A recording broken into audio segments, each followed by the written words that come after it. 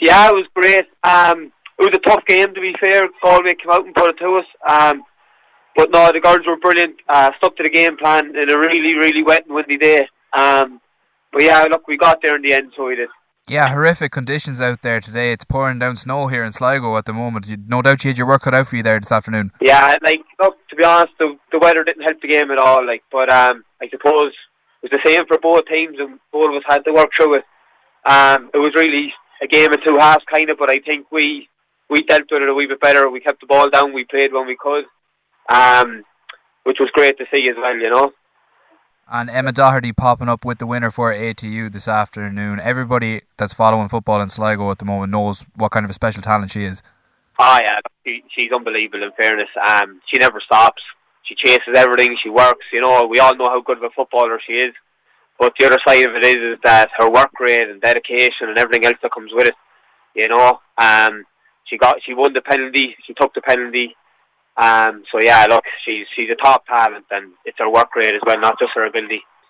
And it rounds off a fine week for ATU Sligo. Obviously the men's B team winning the league final yesterday after following up a cup win last week as well. But now it's great to see the ladies team getting their hands on some silverware too.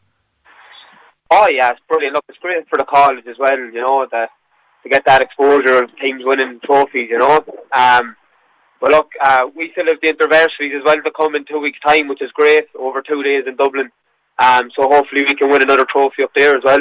And obviously NUIG, who you were facing this afternoon, a bit of a star-studded lineup for themselves with a host of women's Premier Division players in their squad. What kind of a test were you expecting from them this afternoon? Yeah, look, we were always expecting a good physical test, to be honest with you. Whenever you come up against a Galway side, they're usually fit and they're physical, and obviously they can play a bit of football as well. But I just said to our girls, just keep the ball moving, keep working them. Wait for the space, wait for the gaps, and in fairness, they did that, I felt we knew exactly what Galway were going to bring, and we dealt with it perfectly. And finally, Jay, you just touched on it there yourself, the intervarsity's coming up in 2 weeks' time. This is the perfect preparation for that now, I suppose. Yeah, Galway, who we played today, now we're the other side of the draw as well, so we could be seeing them in the final, hopefully, if we get there.